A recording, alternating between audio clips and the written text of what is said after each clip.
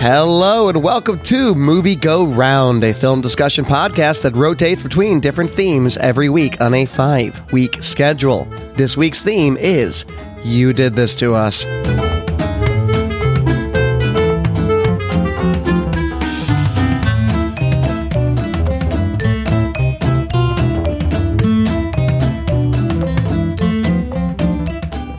Hello, everybody. My name is Brett Stewart. Joining me on our 100th episode. We've made it 100 episodes. Woo! Nicole Davis. Nicole's wooing. How are you?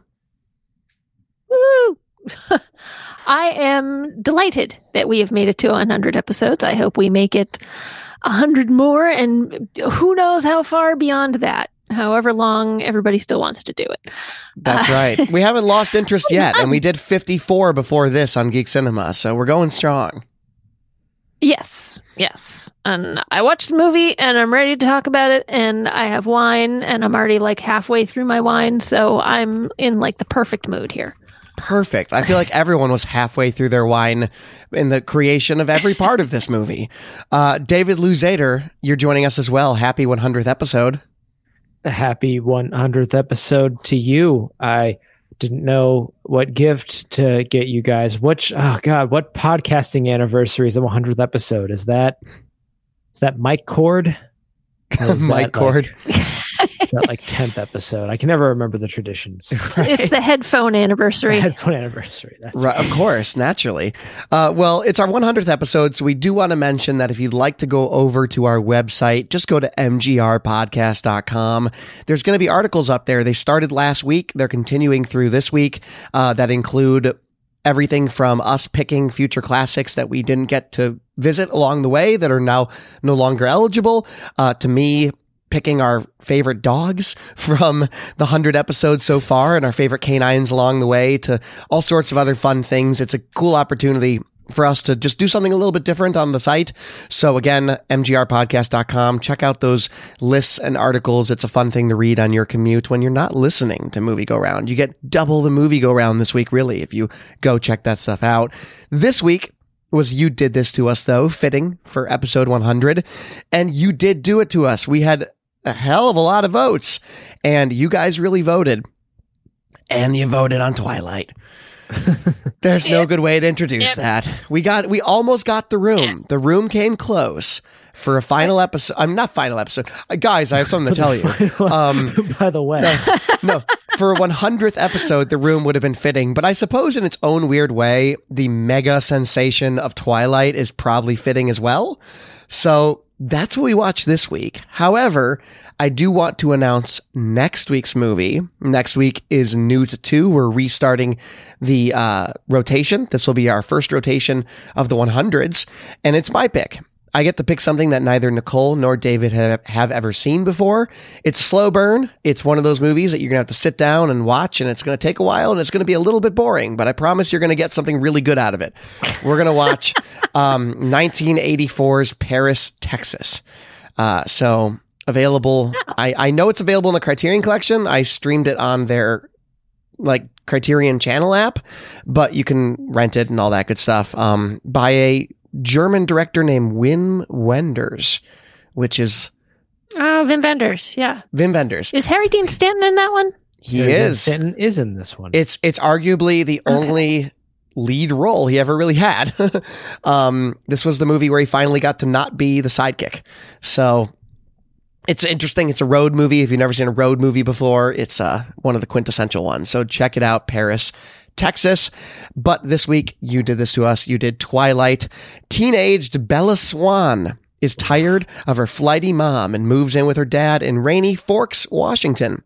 At her new school, she notices the attractive but self-isolating Cullen family, especially the soulful Edward. After an unnaturally fast Edward saves her from being struck by a car, she becomes obsessed with learning his secret and finds out more than she bargained for. But who cares if he's technically 90 years older than she is and drinks blood because he's good looking and by golly, he's sparkly. We watched Twilight. Also, man, my voice is still post-pneumonia voice if I sound a little off this episode. So let's start with the fact that you guys paid to see this. And I was the demo. I didn't say I paid to see this movie. I was just said like I'd seen 14 it or before. 15 when this movie came out, and I realized that the demo skews way more heavily female, but still, I remember this being a really big deal. I never saw them though before now. This is the first one I've seen. I've seen a little bit of another one, but that's it. Let me add a lot of context to why I saw this movie. I'm going to guess a date was involved. I mean, okay, as close as it kind of... So, 2008, I would have been... this probably when this came out. So, I was 20 years old when this movie came out. Came out 2 days before I turned 20, so I probably saw it after. I don't remember the specifics, but my very good friend Anna and I decided to go see it, I guess to make fun of it, and regretted it greatly. That we there was a point where I think she was like, "Should we leave this movie?" But after being burned by my friend who refused to walk out of 10,000 BC, I refuse now to walk out of any movie. I had to sit through that. I got very mad later when I found out he walked out of a Transformers movie. That's neither here nor there. But I did it for the laughs at the time. And I didn't get as many laughs out of it as I wanted to, except for Hold On Tight, Spider Monkey. That did become a joke. For the time and I... Did you continue this gag through the sequels? Or is this the only one you saw in theaters? This is the only one I saw in theaters. Oh, good Lord, man. Now, Nicole, you have read the book, so I feel like you will be our authority as much as one can be in this episode. So let's actually start with... first of all, you saw these in theaters, right? I've only seen the Breaking Dawn movies in theaters. I've seen Twilight and New Moon on cable. I actually have not seen Eclipse. Somehow that kind of fell between the cracks. I read all the books. I don't think anybody saw Eclipse. I think they kind of skipped that one. Is Breaking Dawn the one where they saw that Harry Potter could make twice the money by drawing a story out, so that's what they did? Oh, yes! Harry Potter cursed the making of movie films by splitting up their last one into two parts. That doomed us all. Yeah. Yeah. Peter Jackson saw that, was like, ooh, I can do that with a children's novel, but for 9 hours. In any case, Nicole, are the books the same level of quality as the movies? How is it as bad? Is it self-aware? Because I don't feel like the movie's self-aware. Oh no. They are both better and worse than the movies. Worse because it's all narration. They're all written except for the last one. They're all written in first person from Bella's perspective.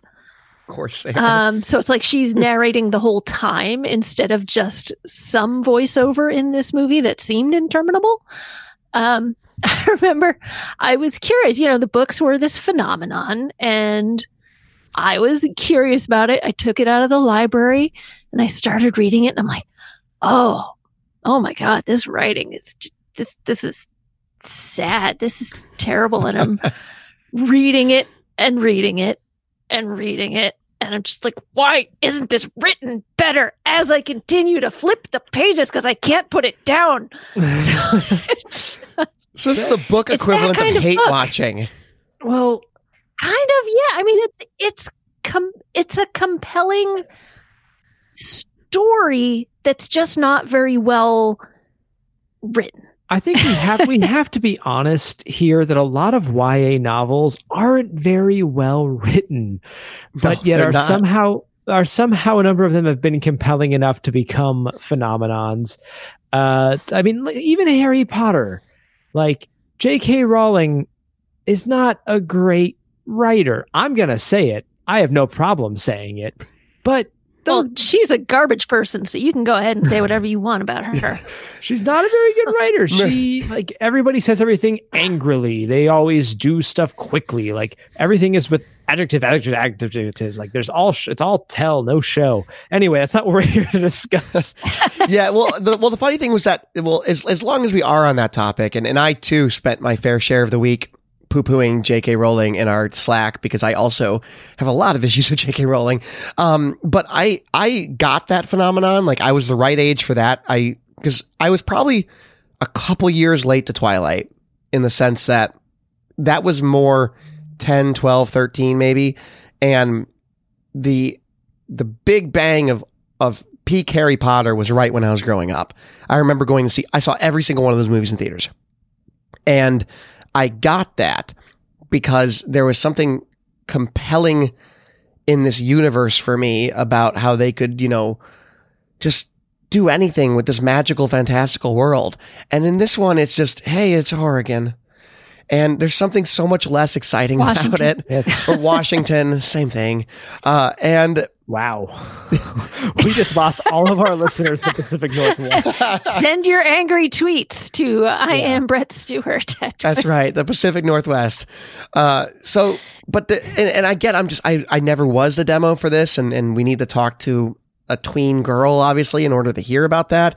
But it focuses more on the love story and less on the fantastical elements, whereas Harry Potter's kind of reversed in the sense that every love story in Harry Potter feels awkward and forced, and it's mostly about this magical world. Well, yeah, Harry Potter is about good versus evil and all that, and this is about 100-year-old men loving teenagers, I guess. Yeah, Nicole, does the book ever say how old he is? Well, the movie says how old 108. The movie says he was turned in like 19 something. Oh, you're right. By the Spanish turned in plague. 1918, and he was dying of Spanish influenza, and he was 17 years old. So he was born in 1901. That's right, because there's a flashback scene, and I know it's a flashback scene because they do it in sepia. Yeah, I was going to say that. Yes. Just so I don't miss it. Sepia tone is how you know. Not my favorite flashback, though, is the very brief explanation of the werewolf/vampire truce, which involves all of the vampires standing in the forest, like really angstily wearing modern day clothes, but it's just filmed in sepia, so that's supposed to tell me it's old? Well, no. The men are wearing vests. Like steampunk. Yeah, the men are wearing vests. That tells you that it isn't olden time. Sure. And that's the other thing, I suppose, is that they've been in this particular part of Washington in Forks, a small town, for a very, very long time. No, they travel. But I thought they were in the town because they made this agreement with the wolves a super long time ago. They leave and like come back, I'm pretty sure. Yeah, it's like an outpost for their kind there. Interesting. Okay. I guess what I'm leading to so much. I guess what I'm leading to, and David, you put in our docket, why do they pretend to be in high school and not just say that they're homeschooled or something like that? Yes. It's nothing about their disguise is inconspicuous in the way they might think it is. It's so blatantly obvious that something is up with this family. Yeah, I mean, I don't understand why they don't at least pretend they're in college. Right. Why don't you pretend you're old enough to get into a club? At least. Yeah. A vampire would want to go to the occasional nightclub. Why not? Yeah. Let's say they are all 17 to 18. I don't know how old all of them were when they were turned. 14-year-olds, let's say they move and start as freshmen and then work up through the 4 years. For some reason, sounds awful to do for 100 years, to be perfectly honest. Yes. 14-year-olds and 18-year-olds do not look enough alike that you would be like, I guess he just hasn't changed at all in that amount of time. Could you imagine being stuck a teenager, just like the hormones? Oh, could you imagine being so bad at your job that you're this school's truancy officer and it's your job to make sure kids are showing up to class, and there's this same family that just goes absent every single time it's nice outside and has been at school forever? I have so many questions about this family, and they live in a lavish home. They dress like they're all J. Crew models. No one else in the town dresses like that, but it's all part of the disguise, so we don't know they're different. Well, you develop very good taste in 100 years or plus of living, Yeah. Apparently, because they all look like they're from the J. Crew catalog, and I hate them. But okay, let's. Well, but do you love the way that their hair and their eyebrows don't quite match? Because that kind of do like that. Really? Also, I find the dad figure oddly charming, as I know you did as well. Oh yeah, no, I do want to take a second to shout out. I'm going to pull up the actor's name. Peter here. Facinelli. Yeah, Peter Facinelli. Is giving a good performance in this movie, and I think I've seen one other one as well. He's a charming guy. Yeah, absolutely. He's charming. I like him in this movie. I actually think that the tidbits I get of the family are the more sufferable parts of this movie. I would love the rest of these movies, Brett. I have Yes. things to tell you. There's so much more about the family. How that much comes in. does it get really deep in the vampire politics? I bet it does. Oh, It God. does indeed. Yes. Oh, yes. yes. That's all these movies really become about at a certain point. Love Or the story, it. I should say. Love it. Yeah, Okay. the next book introduces the Vampire Council in Italy, the Volturi. Yeah. Oh, great. That's how I like my children's fantasy is, vampire politics, trade disputes. Oh my gosh. Love it all. Okay. So the narration in this movie as well, Nicole mentioned it at the top of the show. It's entirely superfluous, and it's like the literal definition of showing, not telling, in the sense that everything that Bella tells you in narration. Oh, sorry, Yeah. telling, not showing. Everything she tells you in the narration, they could just explain if they wrote a script. Like everything. Yeah. Well, They're just too busy sticking. This script is very faithful to the novel. to its own So- detriment. Yes. Yeah, it's them trying to be as truthful as entirely possible, in that that ends up obviously being a bad thing. The TV show Arrow, I think about this sometimes. The first episode has a voiceover narration, and it's not very good. But you get what they're going for, because that's what they do in comics. Here's what they do in books. You get what they're going for. But Arrow had the sense to abandon that entirely, where they're like, well, how else are we going to know what's going on in her head unless she's telling us constantly? And it's Bella. Nothing is going on in her head at any certain moment. Yeah, I mean, no, she's got a rich inner life, guys. You just don't know. the I trope. know we're discussing this movie, but in the second one, there's a good half hour where she's just sad that Edward's gone, and that's the entire. Oh, the second book is so bad. And the trope of the fact that she has to abuse her perfectly good father for no particular reason. I feel so bad for him. There's a scene in this movie, and we'll have to carve out a whole separate 10 minutes later on to talk about the baseball scene. I don't have the energy right now. I'm going to build up to it. But post baseball scene, there's a bad vampire chasing Bella, wants to get Bella, is hunting Bella. And she has to go run away to Arizona and has to leave the dad. And she could have gone about this in so many ways that weren't as emotionally damaging and cruel as the way she went about it with her poor father. It's so mean and unnecessary. Slipped out the window Right. with Or been Edward, like- Right. and he'd never know where she went. Or been like, hey, dad, having a hard time right now. Gonna go see mom. Still love you. Not going to irreparably damage our relationship. Catch you later. But no, just personally insult him and insult his failed marriage to her mother. Oh my God, Bella. Yeah. No, none of it's great. Throughout the series, he's just constantly kind of all these horrible things are happening to his daughter, and he's just well, okay, I guess I'm over here. I just feel so Dad is bad an for emotional him. punching bag. Yeah, but he's so supportive and loving, and gets no Right. credit. And gets no. He is. Yeah, he gets absolutely no credit. I feel so bad for him. And he's dealing with that mother who is the classic flighty mother with the minor league baseball playing boyfriend who is going to make it that's big. gonna go well. in Jacksonville. Oh boy. So Bella. Well, and what's ridiculous is they leave Arizona, which is where a lot of spring training happens. Yeah, that didn't make any sense to me. They're like, we're going to Florida. We're going to Florida for spring training. And I'm like, but you left Arizona. Yeah.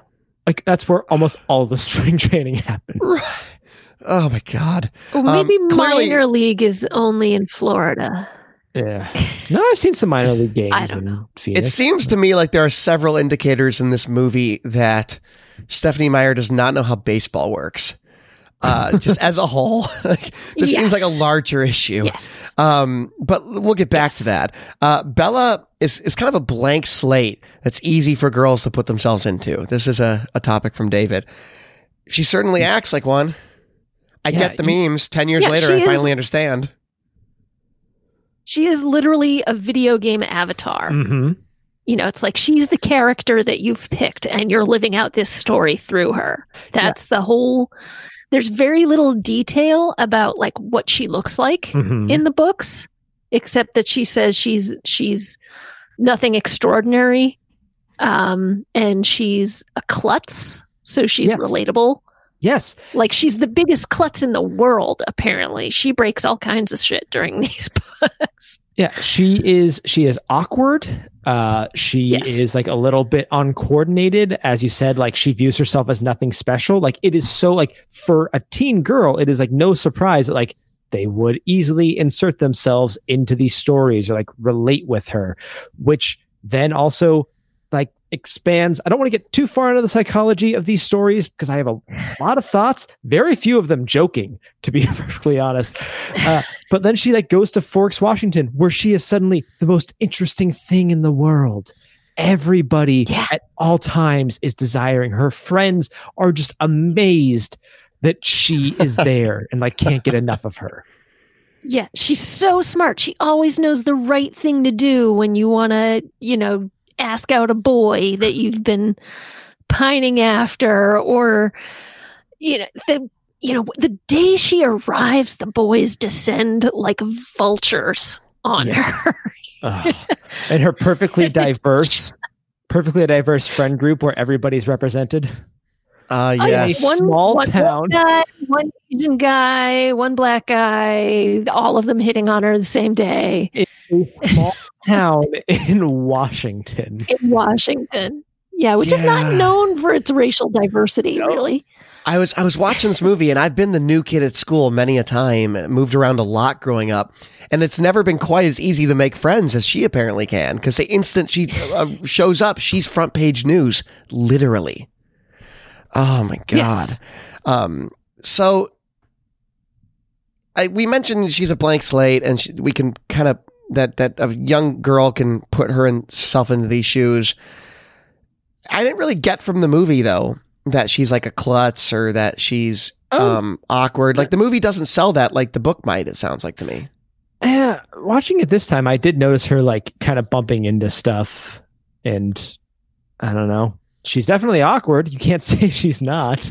Yeah, I guess all that's her true. Interactions with everyone's pretty awkward. She also makes them awkward, dad's though. Like, she's going to play baseball. Good luck with that. And she's like, prom, that means dancing. I don't dance. Yeah. That's about as far as it gets. But in the books, it's like over and over what a klutz she is and how she's constantly knocking things over and breaking things and tripping. Interesting. Okay. Yeah, I don't really get a lot of that from the movie. I just get her as being an angsty angster, right? Like, if this movie could have the torn Nirvana t-shirt legally, it would have, on every character. No, it turns into a critical plot point in the next book. Oh, Nirvana? when she cuts her hand?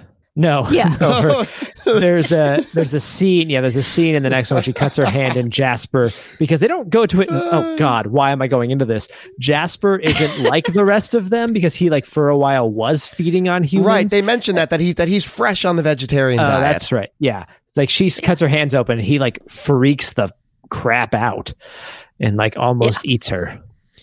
Great. Right. Great. All right. So let's talk about some of our other million discussion topics. We've never had this many before. Robert Pattinson has so said many things to say. so many things. It's episode 100. It's okay. So Robert Pattinson said that he thought Edward was weird and creepy, so he played him as such. At which point, both myself and Nicole put in the docket our favorite examples, apparently, which mine is, I like watching you sleep, because I don't know many girls that immediately swoon over that. Especially because it's not like cutesy as in like we're already in bed together. I'm watching you sleep. It's I break into your home. And then the other one Nicole put in here. Stare at you while you're at your most vulnerable. But I'm not going to hurt you, I swear to God. And then Nicole put one here while speeding and changing lanes erratically. Distract me so I don't turn around and kill them. Oh, because he can read minds. And of course, the guys that give her a hard time on the street, he comes and saves her because he's following her, because that's what he does, because he feels protective over her, even though he doesn't know her. But he was keeping his distance. I can't even. He just wants to keep her safe, Brett. Sure. God, why don't you understand? Has anyone here watched that Netflix show called You? Has anyone seen this? No, but it looks about the same. So every single time in You, when the lead character is being a creeper, he just puts on a baseball hat as if somehow that just absolves him of any guilt that he's having and magically disguises him. And that's what I picture Edward doing at several points throughout stalking her, because it is stalking. There is nothing romantic about that. And I guess that's what I want to get to is, Nicole, you put in our docket, as a former teenage girl, I can see the romantic appeal here, but the messaging is mixed at best. Is the things that he does, like, are they actually swoon worthy in when you're 13 and just don't know any better? To someone who is romantically inexperienced, this compelling, mysterious, somewhat magical, incredibly good-looking being is interested in you. And so, he likes to look at her. He wants to be with her. He wants to keep her safe. It's like, wow, I feel so special around this guy. This guy makes me feel like I'm the most amazing person in the world. So, yes, I see the appeal. And teenage girls don't have a good track record of spotting all the red flags, of which there are many. Yeah, oh God, this is the most toxic relationship from the get-go. Edward, think about it. He protects her.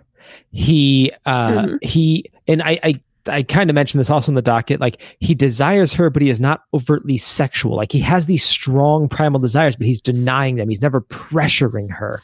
So, he's a Mormon. Right. Yes, exactly. Mormon vampire. Well, yeah. But it's like, he's not going to pressure her for sex. He just wants her for who she is. She is so right. And that's another romantic thing. Mm-hmm. Yeah. That she's not special to anybody except to him. And he finds her fascinating, and because he can't read her mind like he can everybody else's. So she is special in a way, and it's just, and he's never going to pressure her. So, I mean, she's free to have her own sexual desires and agency and yet feel safe in the relationship. Like, things aren't going to get out of hand. So she's free to, pull him closer when he does try to kiss her. So, because she's in the book, it's very clear she's super lusty toward Edward from minute one in the books. But they are not married, so nothing can happen.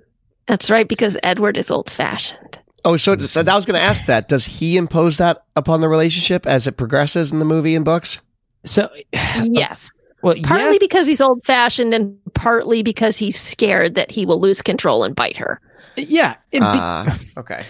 So this is getting into some weird superhero stuff, but think about Superman and Lois Lane. Yeah. How would that ever really work? Because not because he's an alien, because he has super speed and super strength and all of these things that he can temper, handing someone a piece of paper, but sex is different. I'll just, that's a completely different ball mindset. Mindset. Yeah. Yeah.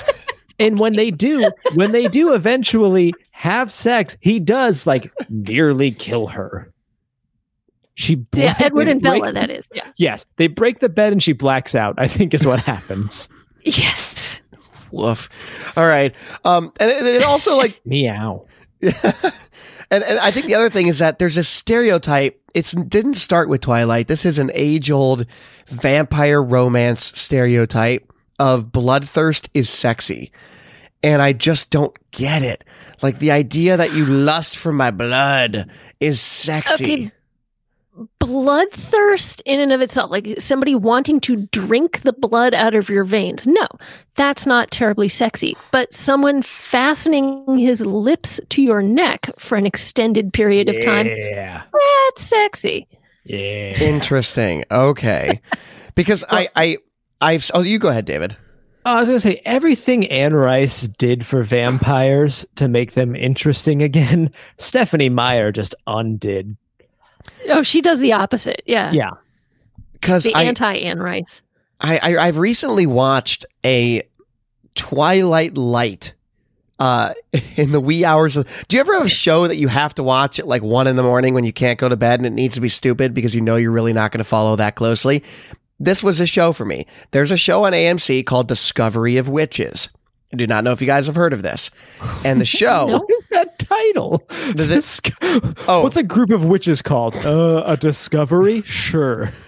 It's bad. Now, the show is about how there are witches and there are vampires, and they live in society, and a witch and a vampire start up a forbidden romance in which he's all I'm out. He's all like, I want to kill you, but I love you because you're the most unique person I've ever met in 900 years. And it's basically Twilight, except filmed much more competently. And I somehow got through 8 episodes of this. And the entire time I was thinking, is this what Twilight is like? Because Brett the whole... stands this. Brett is a... Discovery of Witches at me. There's this whole like dynamic of the two characters, the witch and the vampire, of like, I really want to suck your blood and I have to resist that, and that's sexy. And that's what this does. And it's not sexy here either. And don't watch Discovery of Witches. It's terrible. It's but really bad. Do watch Dracula, currently on Netflix, the BBC 3-episode miniseries. That's very good. How many Bellas have there been? That's my next question, right? Like how many? Wait, what?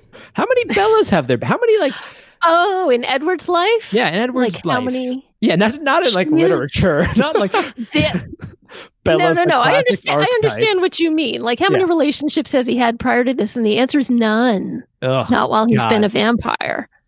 This is the first time he's allowed himself to fall in love. Why does that make me so upset? Why am I laughing? Because it's absurd. It's like 100 years. Oh, that broke me. That fundamentally broke me.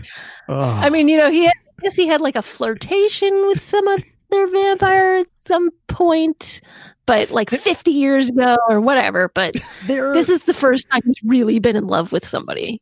When this phenomenon, it's a terrible, terrible curse. So he has to be horribly rude to her at first. When this phenomenon had really started taking off, I remember when it was also around when Cracked was really popular. So there were some really interesting Cracked articles about Twilight, and they talked about how there's some really cool stuff they never touch on. Like there was a stretch of time where Edward was Batman, essentially.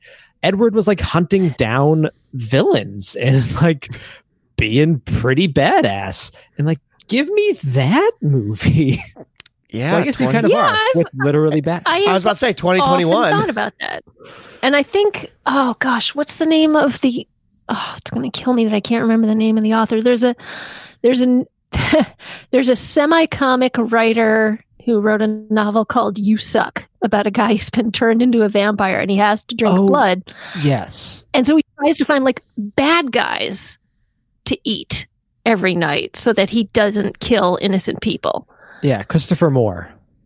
Yes, Christopher Moore. Yeah. And I've often thought that, if I were ever to become a vampire in some absurd scenario, that's probably what I would do. I would probably try to find people who were, I'd probably go through a lot of prisons, but of course I'd do background checks first to make sure that people had really been incarcerated, not wrongly, and make sure they're really guilty. Have you seen, sorry, go ahead. Have you seen the Santa Clarita Diet? I was just about to mention that. She purposely targets like Nazis and stuff. It's great. You gotta watch Sweet.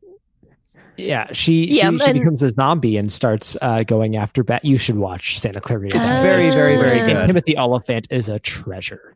As is Drew Barrymore.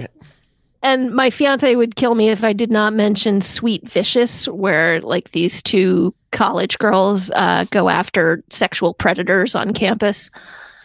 So, yeah, and this movie takes such an easy, and I guess the book as well. Part of the whole vampire thing is that at least there is the compelling enough dynamic of I have to kill to survive, and I have to weigh that on my conscience. And there's such an easy out. Like, we can just eat animals, just like you. There's such an easy out in Twilight. Yeah, going back to Anne Rice, that's what makes Anne Rice's character so compelling. Of like, the vampires are like kind of suicidal, but they like, their need to live and feed is strong, that they like kind of keep going, and like it's a really conflict inside of them. And this is like, we drink animal blood. Right. It's just such an easy solution. Like, at first, when I first saw it, I thought that maybe the doc was taking blood from the hospital, because that was my initial idea. That's better. That happens later. Of course it does. It does. Yeah. So let's double back to whether or not Edward's a pedophile. Does physical age supersede how long they've been alive? And does their relationship later become inappropriate when Bella is 18?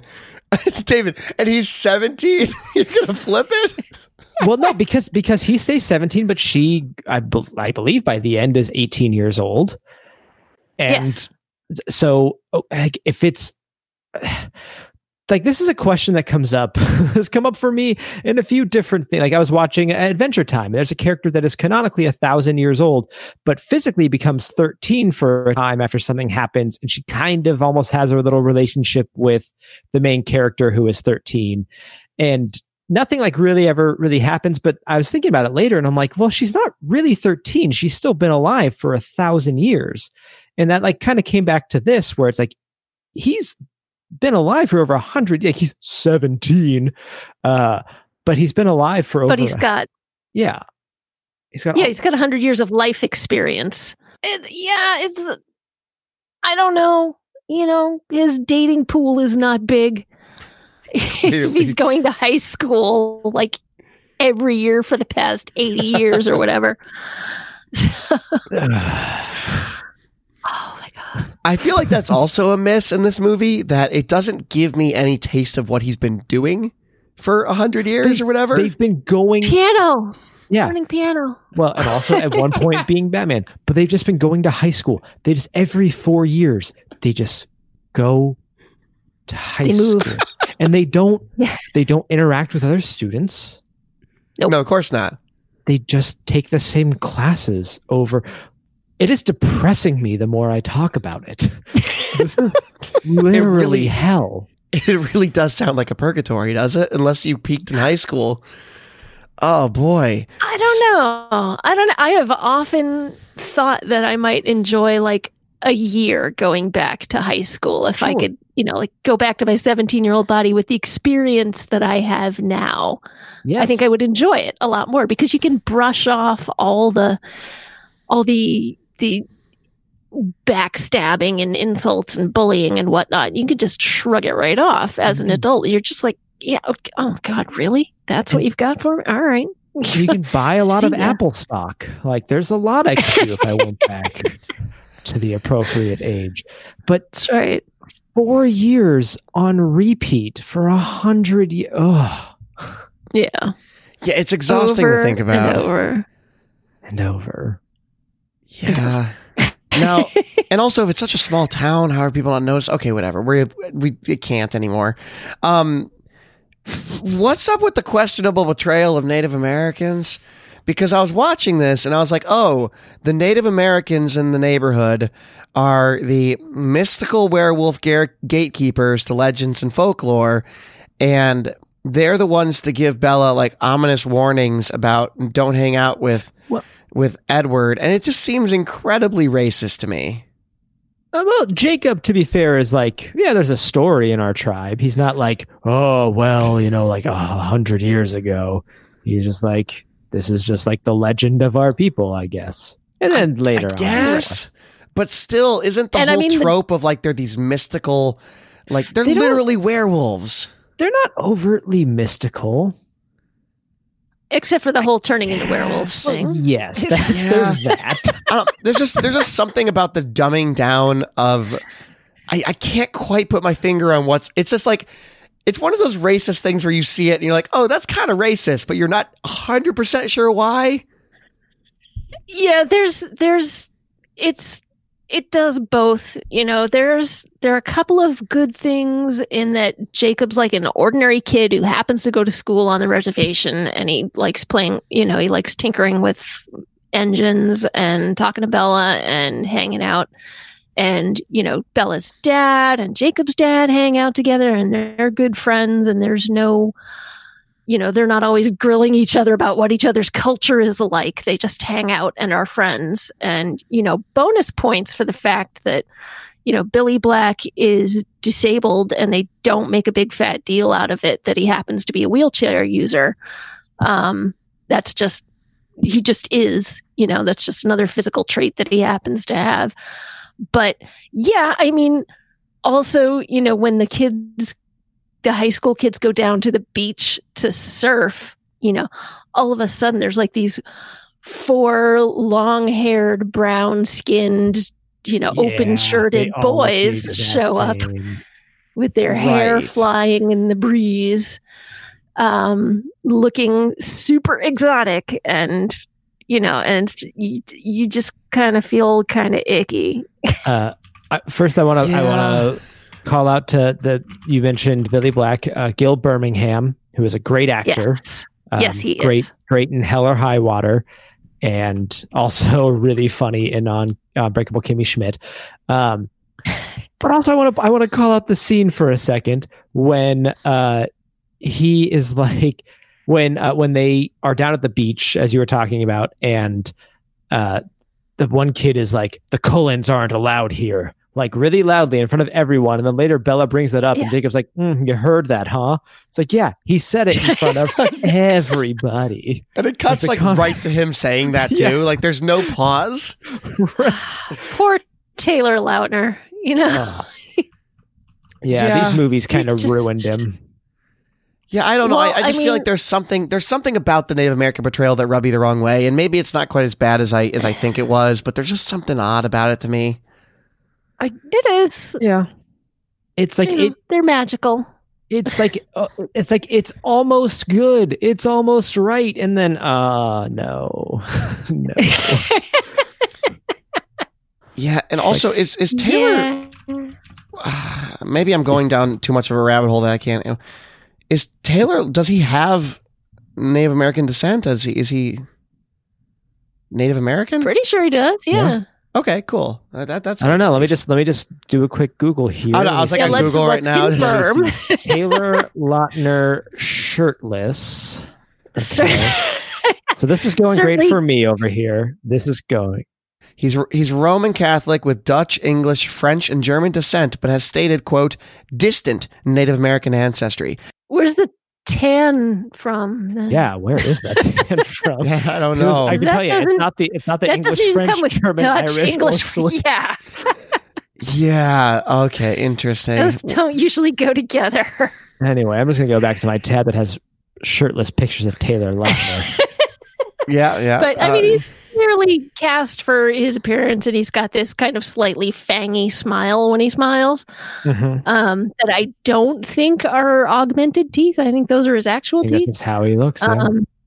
Yeah. So, and he was actually kind of skinny for this movie, and like the second this movie stopped shooting, he started this intensive workout program to be ready for New Moon, where you would be shirtless for a good half the movie. Yep. And then as much as they could do, the next two movies. What my favorite part of the preview of Breaking Dawn, I think part one with the wedding, is he walks outside, casts over the invitation, and then starts running in the rain and takes his shirt off as he's running. And I'm just like, sold, you got me. Yeah. And speaking later of you running, discover that all the wolf guys have like these pouches strapped against their calves where they stick their human clothes. So when they can go into wolf form without ripping all their clothes, and then they can put them on again once they've changed back. Interesting. So speaking of running, though, I do want to transition. Oh, David, you had something really quick. Well, I just wanted to say real quick with Taylor Lautner. I think it's so interesting to look at how different the world is 10 years ago versus today, where when he was cast, none of us knew that he didn't have all this Native American ancestry. He wasn't a native actor. Now, though, like if that casting were to happen, we would all know about it. That would be like a big deal. Yeah. Yep. Yeah, for sure. Absolutely. And I'm glad that that's the case. Me too. It's the jelly bean metaphor, where you've got 7,000 colored jelly beans in one dish, and you've got like 7,000 white jelly beans in one dish, and like 30 colored jelly beans in another dish. And the white actors get to pick from the dish with all the white jelly beans and the one with the colored jelly beans in it, whereas the actors of color only get to pick from the dish with the colored jelly beans in it, and occasionally get tossed a white one as a bone. So if you're Scarlett Johansson, you just pick from both aggressively. You're right. So I mean, I am very glad that the tide is turning toward greater scrutiny of giving those roles, making sure that those roles go to actors of color.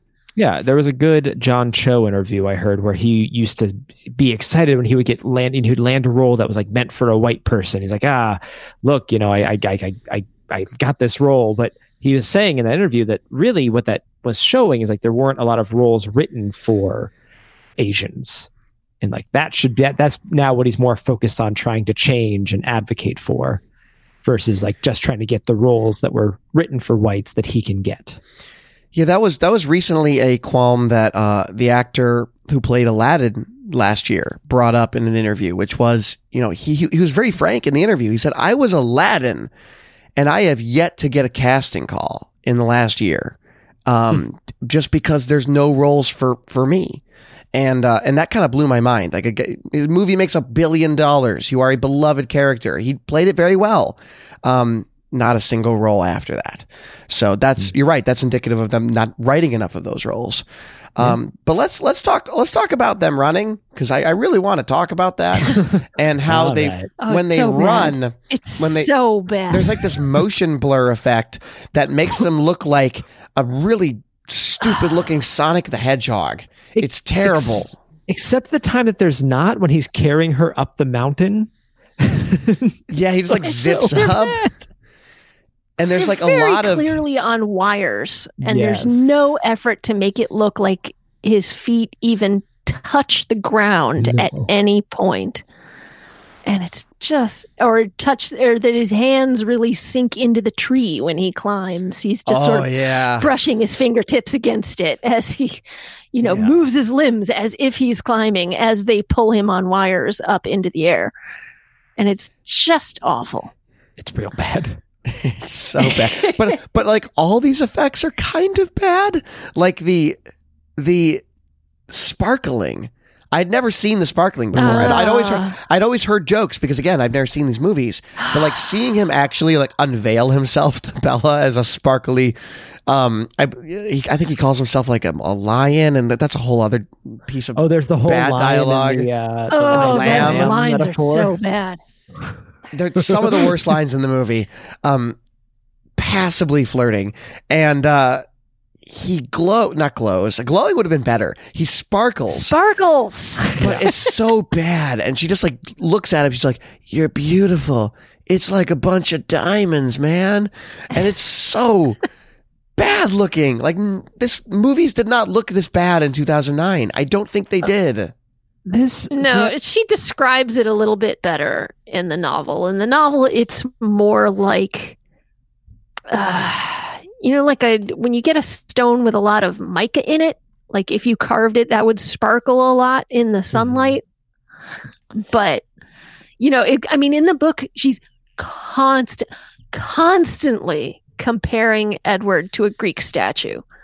About how pale he is, about how hard his skin is, about how absolutely perfect he is, as if he was sculpted by the most talented sculptor in the world.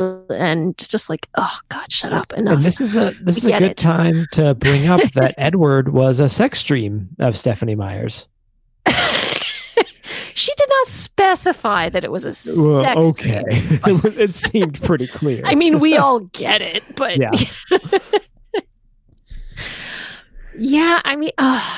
Yeah, so the sparkle effect is bad. You're right. The sparkling effect is bad. Yeah. So I just looked it up. I think it's an interesting way to go after the problem of why they can't go in the sun.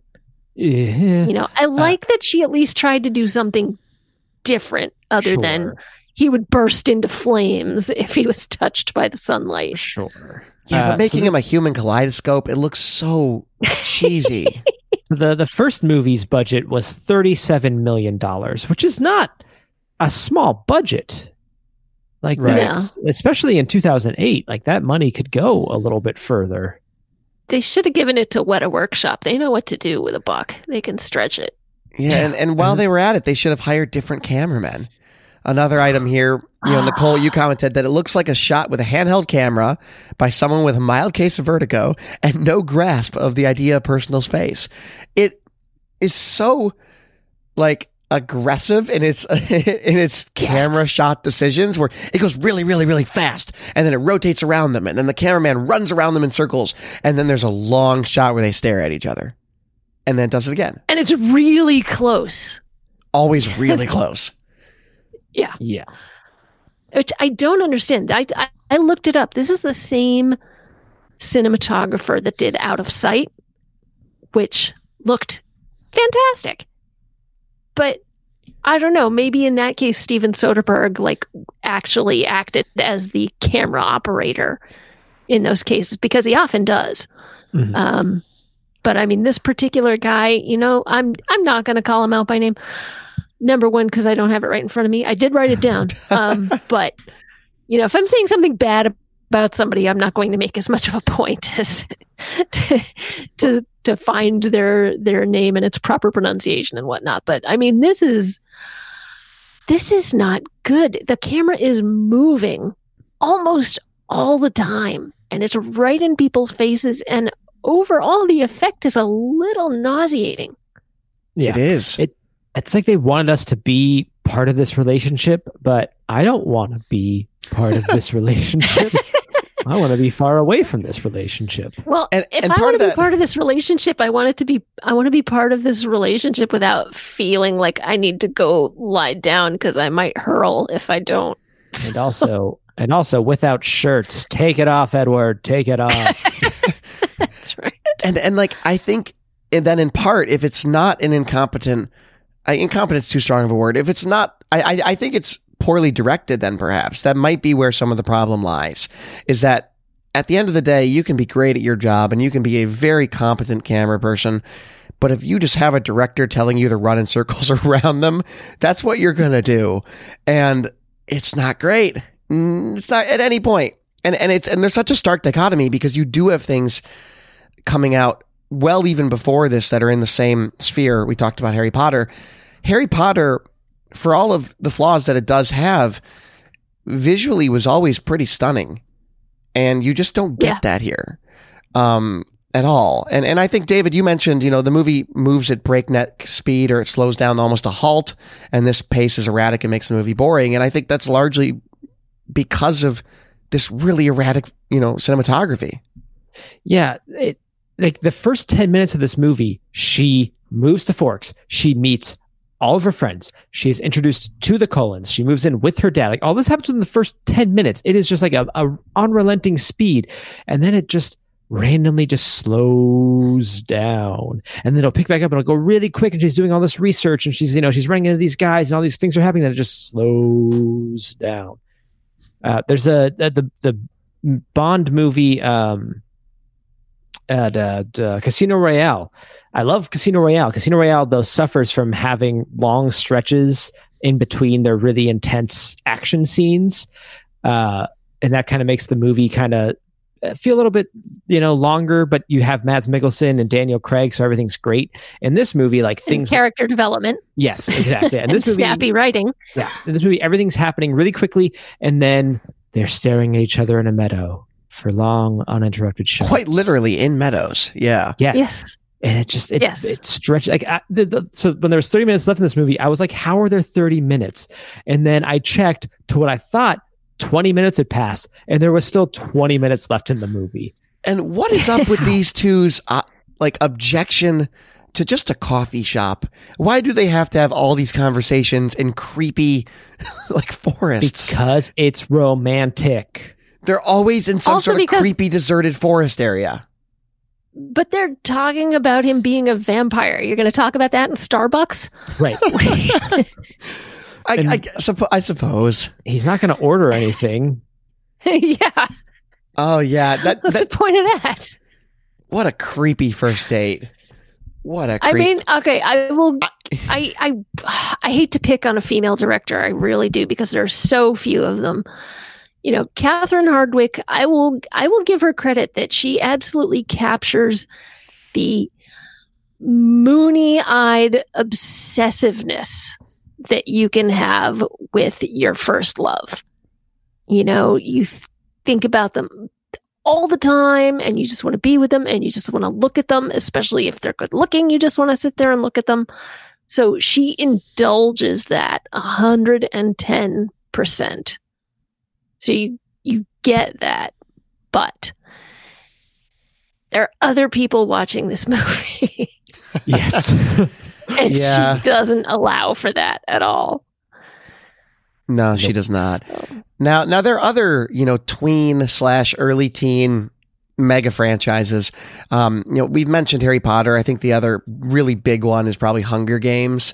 And which are well written, by the way. Yeah, and the Suzanne movies are. Collins is an excellent writer. Movies are pretty good, but except, that last book was but not for the writing, not for the writing. So, my point being is that this all happened. This all happened like when I was growing up. I saw Hunger Games in the theaters, saw Harry Potter in the theaters. Fortunately, avoided this, and then it kind of hit a dead stop. And I know someone put in our docket here that there's been attempts to do that, right? There was Divergent and there was the Maze Runner movies, but those were not to the level of cultural phenomenon and success of either of those other three franchises. I don't think since the Hunger Games has there been a young adult franchise of that level of success. I don't think there has been. No, and even the last Hunger Games, I don't even think made that much money. And Divergent was making so little money that they canceled the films they were making and everything they were working on. And Maze Runner's interesting enough. I've seen the films and they're actually kind of interesting, but they're certainly not at anywhere in the pantheon of success of any of those other three franchises. And whoever wrote this also wrote his Dark Materials, Mortal Engines. Dark Materials, I suppose we're probably talking about the first attempt, the Nicole Kidman attempt with Golden Compass. And then that floundered. I mean, part of that is because you can't really kill God in Hollywood. So, I mean, there was probably that going for him down the line at some point. And I think the other one, Mortal Engines, obviously that was just bad. So they haven't been able to get this running. I think I'll be curious to see, how his Dark Materials does entirely on HBO. People seem to enjoy it, but I haven't heard a ton of buzz about it. I think that TV probably is a little bit of a better place. That's where we're going to see more book adaptations as time goes on. But yeah, right. With so many streaming platforms now, they need the content. They're happy to snap up whatever book happens to be vaguely popular. Mhm. Yeah, and I just think about some of these franchises, that they've tried in the last decade and a half. There was the Aragon books, and God knows how that went. There was the Giver book that was very popular. Like The Giver was hugely popular and had several books, and they only got through one movie because it was There was more movie. than one Giver book? Yeah. Oh. There's like the City of Embers ones or whatever, where they tried to make a movie and then it got canceled. And like they've tried to do these. There's the Alex Rider movies and Percy Jackson. That's another one where they tried to make successful movie franchises that didn't really reach the level of success they were hoping for. It just seems like maybe Those just didn't work. And maybe it's the proliferation of content where it's like teens no longer have to put all their eggs in the basket of waiting for the next big Harry Potter movie because there's a million things they can watch on Netflix. And maybe that's why something like this hasn't caught on. Or maybe there's just not a well-written enough, but I guess we've already established they don't have to be that well-written. I just don't know what it is. I wonder why it's missing right now. Yeah, but compelling, I think, is also important. Teenagers didn't just read Harry Potter. Adults read Harry Potter. Adults read I guess that's Hunger it, right? Games. Adults read Twilight as well. Yep. Adults didn't read Percy Jackson. Adults didn't read Maze Runner. You're missing this large chunk of the audience unless like the movie is stellar and gets, a bunch of attention, which as we've talked about hasn't really happened. Yeah, I guess I think of there was like Series of Unfortunate Events, failed movie, kind of successful Netflix show. Yeah, a pretty well done Netflix show from my understanding. Narnia was another one that seemed like that was kind of hit and miss. Narnia also, there's more of those movies than you think there are. Yeah, there's like I remember 3 of them, animated ones. Yeah. But I remember Narnia seems like that should have been primed for success because that is such a relatively beloved series by adults as well. Like C.S. Lewis is a beloved writer, but just never caught on. It just seems like you need that magic. You need that lightning in a bottle. And Twilight, Hunger Games, and Harry Potter all had it. And I don't think anything's had it since. And we'll see if anything ever does again. Who knows, right? It's almost like the Game of Thrones thing. Like, will a show ever be as culturally massive as Game of Thrones was? And maybe we're just reaching a point where this is not exclusive to young adult movies not being successful anymore. It's just that there's so much of everything that we all can't pay close enough attention to one specific thing anymore, unless it's Star Wars. And even then, we apparently don't care anymore. Well, will any show be as big as Game of Thrones? Yes, because there was a show as big as Game of Thrones before then. There was a show as big as before that show. Yeah, I guess so. Yeah, it's going to happen. I hope. Yeah, it's I feel Witcher. like it's going to be like, the Big Bang, Big Crunch theory, where like there's this massive expansion going on right now, but I feel like it's going to contract back a little bit again at some point because it's just, I don't think it's sustainable the way it's spreading out right now. Nobody's going to be able to make any money if it continues to spread out this way. I think you're right. I also think that there might be part of a lack of an audience for a young adult specific franchise in the sense that maybe it's just the people I'm around, but it seems like kids that age 12 to 16 are watching content that is designed for an older audience at a younger age than ever before. Like kids watch Game of Thrones, like high school kids that my fiance teaches. Right. Like high school kids my fiance teaches all watched Game of Thrones, right? And that is like hyper violent for their age, but they're watching it as they are watching, Watchmen and like that sort of stuff. So maybe it's just there's less of an audience for the sanitized young adult story. I don't know. Well, I mean, The Hunger Games isn't sanitized that far if you actually Not really. read the novels. But yeah, I mean, I don't know. I don't worry too much about whether stuff is sanitized for kids or not. I mean, I started reading Stephen King when I was like 8. Right. When I was what anybody nowadays would consider much too young.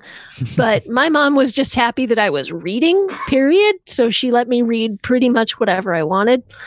But I mean, I really think that nowadays it's kids who are bored have a tiny entertainment device that they can take anywhere and everywhere, and they don't need books. They might read on their phone or they might not. They could do 27 other things. They could go page through memes for an hour and a half straight. It's kids these I'm days. not bemoaning it. I think it is a phase. I think this is a phase, a craze, whatever you want to call it. So what we're saying is, where are the meme movies?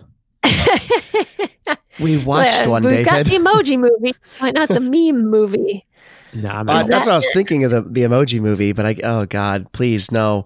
So how would they make that work? Tricky.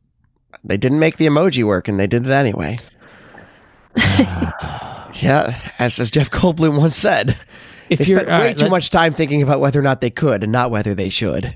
Maybe I should do this at the end of all of our You Did This To Us. Would I watch this or the Emoji Movie if I had to pick? And I would pick this.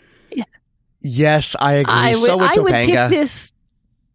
I would pick a Twilight marathon of all the movies before I watch the Emoji Movie again. Yeah. Although, like I said, I've seen almost all the Twilight movies anyway, and to the